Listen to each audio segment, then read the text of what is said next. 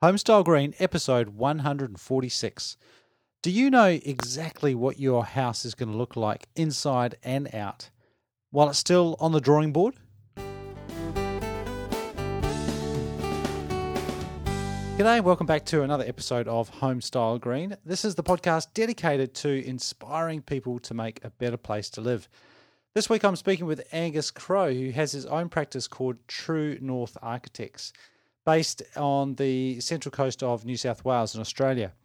And one of the things that Angus does in his practice is he uses CAD, so computer drawing, to create 3D models of his houses before they're built. So at that concept stage or during the design process, his clients can not only see the outside of the building and what it's going to look like, but they can even fly through the building. So I talked to Angus a little bit about BIM and his use of CAD and what that means for the design process. But I started out by asking Angus about his journey to creating his own practice, True North Architects. I spent about 11 years up in far north Queensland, based in Port Douglas, working as an architect, and really loved the design challenge of the designing for the tropics. But, you know, family and schooling and, you know, all those sorts of issues drew us back down to New South Wales. My wife is English and she'd struggled through quite a few wet seasons and deserved a bit of a reprieve. Yep. It's a beautiful place to live, you know, in the dry season, but in the wet season it can be a little bit tough, especially bringing up small kids. So we decided to move back down to be a bit closer to my family. Yep. And established my own practice. And we did that with diabolical timing just before the GFC. Yeah. So moving interstate and starting a practice wasn't great, but managed to keep things going, and you know, pleased to say that things are definitely on the improve. So I've spoken to a few people who have started businesses around that time. What do you think got you through that? Oh, just dogged determination, really. Yeah, and I guess there's still people building houses, right? Yes, but the Central Coast is a fairly lean market. We're that close to Sydney that perhaps some of the nicer, more upmarket projects are Sydney money, you know, weekenders, and most of the time those owners have already done their Sydney house. They've usually worked with another architect down in Sydney, and quite often bring that architect to their Central Coast weekender. Right. So, and it's quite competitive up here. You know, you've got architects competing with building designers and draftspeople. Yep. So that education process of informing your potential clients just what an architect can bring to the table, you know, can be difficult. I like one of the quotes you've got on the front page of your website, which starts out with the question, can you afford an architect? But then follows up with, can you afford not to? A lot of the people listening to this show are potential clients.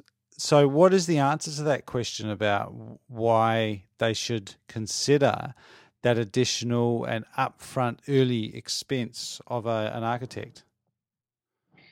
I guess for those clients who are considering, you know, inhabiting that place for a long term or even a medium to long term, you know, the money that can be saved in running costs over the life of a building, you know, is quite considerable. The energy that goes into running those buildings over their life far outstrip the energy that goes into building the thing in the first place. So, that's a quantifiable reason for doing it. But as I say in that quote, what is the price that you put on just, an enjoyable space to inhabit, every day of your life? How do you put a price on those intangible things? Mm. And it's still a hard pill to swallow, though, right at the beginning of the project, isn't it? Because you feel like you're paying just for ideas, and there's nothing, there's no bricks and mortar yet that you can see that you're buying. Yeah, it is hard. I often muse that it's quite funny that owners or clients are happy to spend 20,000, 30,000, if not more, on their window joinery, but then can't see that value in the design and just getting all that right. Yeah, placing all those materials in the right place to make it worth their while. Yeah. I just want to jump back to the tropics for a moment, because you're still in a relatively warm place, north of Sydney there, but obviously not as extreme as as Queensland, and you've also gone further than that. You've actually worked in the tropics in the Philippines and other areas like that. How do you design for those environments? Can you make a building in those places naturally comfortable in those high temperatures and high humidity? I guess you can only go so far. At the end of the day, on a 95% humidity, 33-degree day, it wouldn't matter how perfectly designed your sustainable passive solar home is. You can't make it more comfortable than the environment will allow you to. But really, living up there each year in our home, which we designed and built ourselves, is really only a handful of those days where you might struggle to sleep under a ceiling fan. Yeah. So really, if you can count the number of those days on one hand, it's very hard to justify spending a lot of money to, air condition a home just to make it comfortable on those particular days. Yeah. So it's a really interesting design problem up there, because you're basically trying to prohibit any sun penetration into the interior of the home, and for that reason, I found it really interesting and refreshing and challenging coming back down out of the tropics to enjoy bringing that sun back into the interior of the home. The two very, very different design challenges. And you mentioned being able to quantify that in the design process. Is that something that you do now? Do you model designs at concept stage to figure out if you're getting the right amount of solar gain? Absolutely, yeah. I use software called ArchiCAD, and that allows me to show my clients, the shadow or the sun penetration into the design, from day two, really. And I can do that any time of day, any time of year. I can demonstrate very simply exactly how much shade or how much sunlight they'll get into those spaces. So you show that. So you show that visually. Well, Is that do you show that visually with the sun penetrating through a 3D model, or is this just a value like a numeric No, sum? it's all, I work completely in the 3D environment. So Right. I can either export the model to my client with the sun set to a certain midday on the winter solstice, Mm-hmm. or I can create a little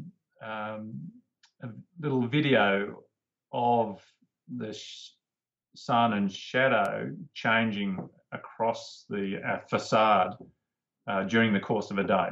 Yeah.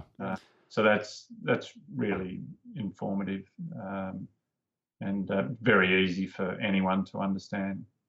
And I guess that would be something that clients should be asking for if they're not getting that pretty early on in their design. They should be getting hold of it, or if they can't get it, then finding someone who can provide it, because it's relatively easy to do these days, isn't it?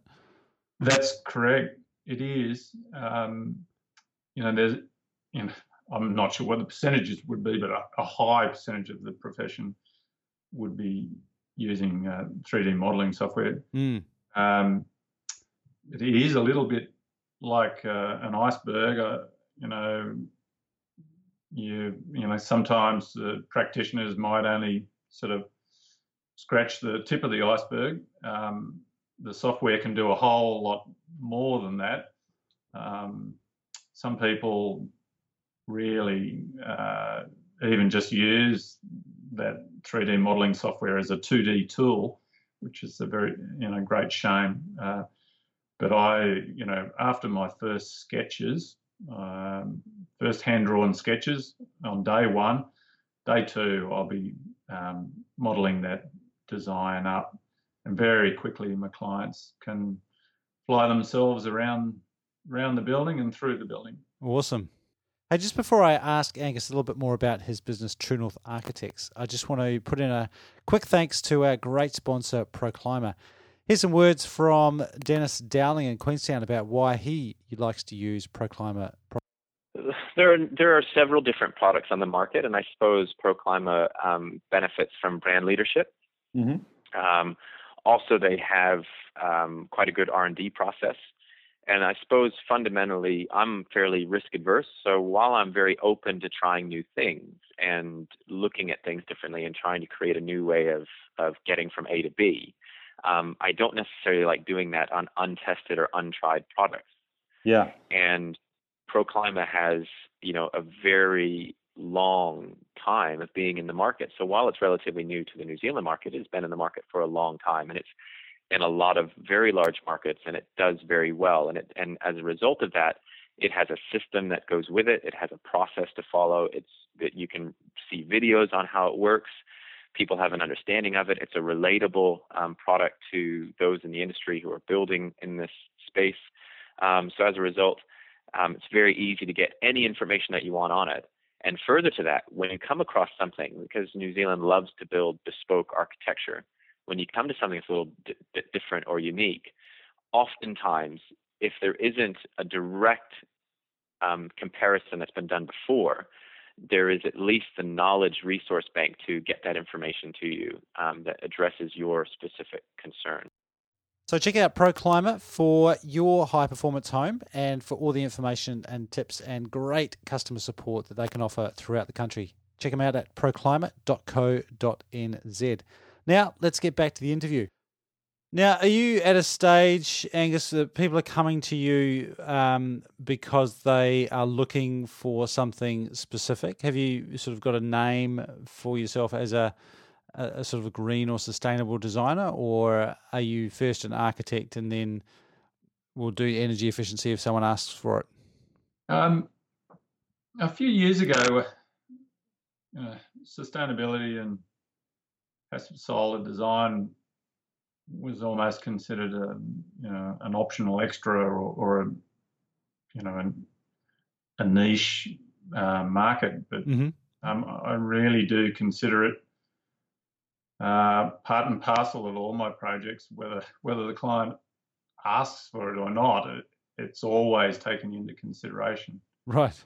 I remember a few years ago when I was I was on the jury of the Institute of Architects Awards for North Queensland, and this was probably about 10 years ago. And I remember one of the more senior jurors saying that, it wouldn't be too long before sustainability was a prerequisite of an award and not a separate award itself. And that has come to fruition. Yeah. It is considered a must for any good architecture. So you're just ahead of the curve. Well, I don't know about that, but I'll try to be. So if someone is embarking on their project and they're looking at, they know they want a warm, comfortable home that's not going to cost much to run, it's going to be easy maintenance. What are the top things that they should consider? Look, the main one for me is orientation. If your building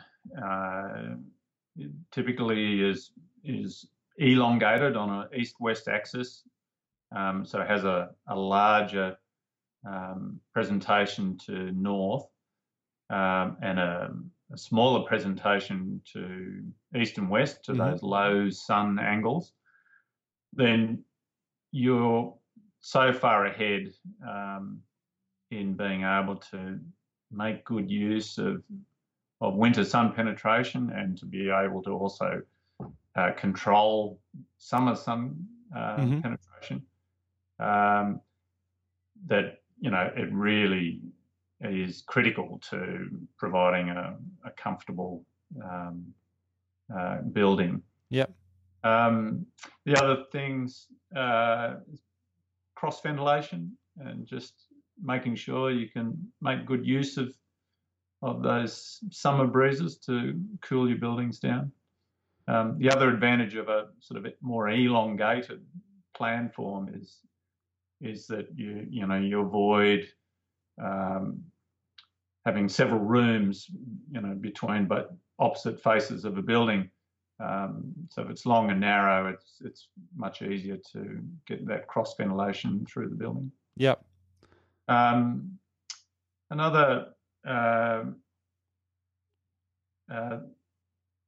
principle that I employ is, and can now do this down in New South Wales, not so easy in far north Queensland, but is to use thermal mass to help regulate the fluctuations in temperature throughout the day. So that can be really effective and not necessarily come with a big price tag. So mostly concrete floors? Not well, yeah. Where possible, sometimes using masonry internal walls. Right. Sometimes using reverse blockwork or reverse brickwork. So having the masonry skin on the inside face and the stud work on the outside face, which is the opposite to, I don't know about conventional wisdom, but the way that a large part of the housing market is geared to build down these parts. So insulating on the outside of the brickwork, so you're keeping the brickwork facing inwards. That's right, yeah. Does blockwork like that inside, is it critical that the sun hits it, or is it enough just to be exposed to the internal conditioned space? It is enough just to be exposed to the internal space. It is better and more effective if you get the sun penetration straight onto that surface. Yep. It is harder when you're using walls as your thermal mass, certainly harder to get sun penetration right into an internal wall. Mm-hmm. So quite often it can be more effective if you're using, say, a polished concrete slab, with your windows and the angle of the sun. Yeah. Much easier to expose the slab to direct sunlight than a wall. Yep. That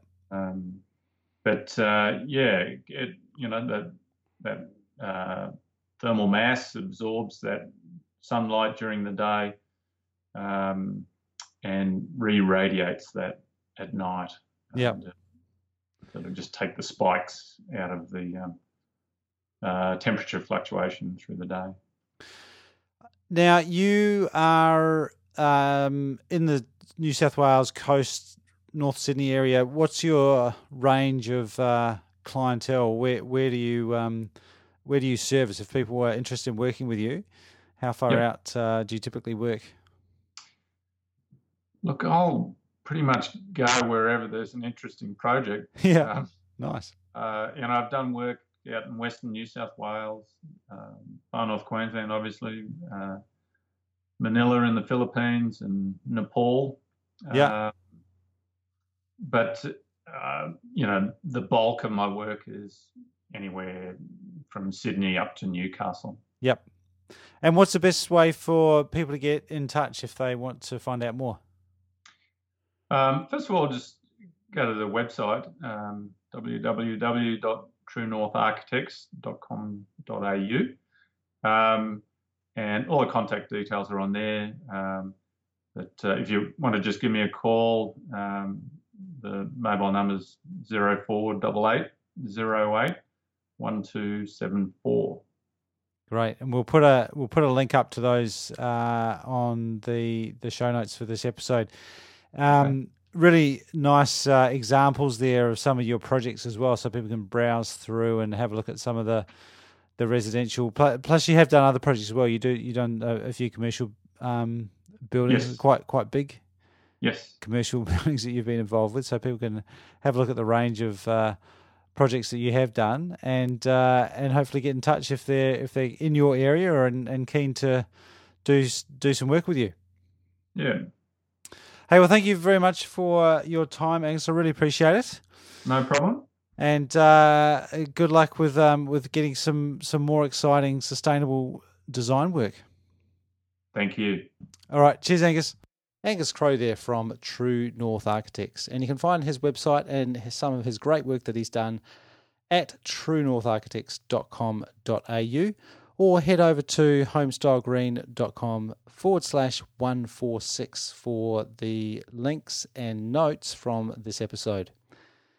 If you enjoy this show and you think that others might benefit from it as well, one of the great ways that you can help me out to get the word out is to leave a review over in iTunes, or even better, leave a rating and a review. And if you do that, you can also post a question there and I'll have a go at answering on the show.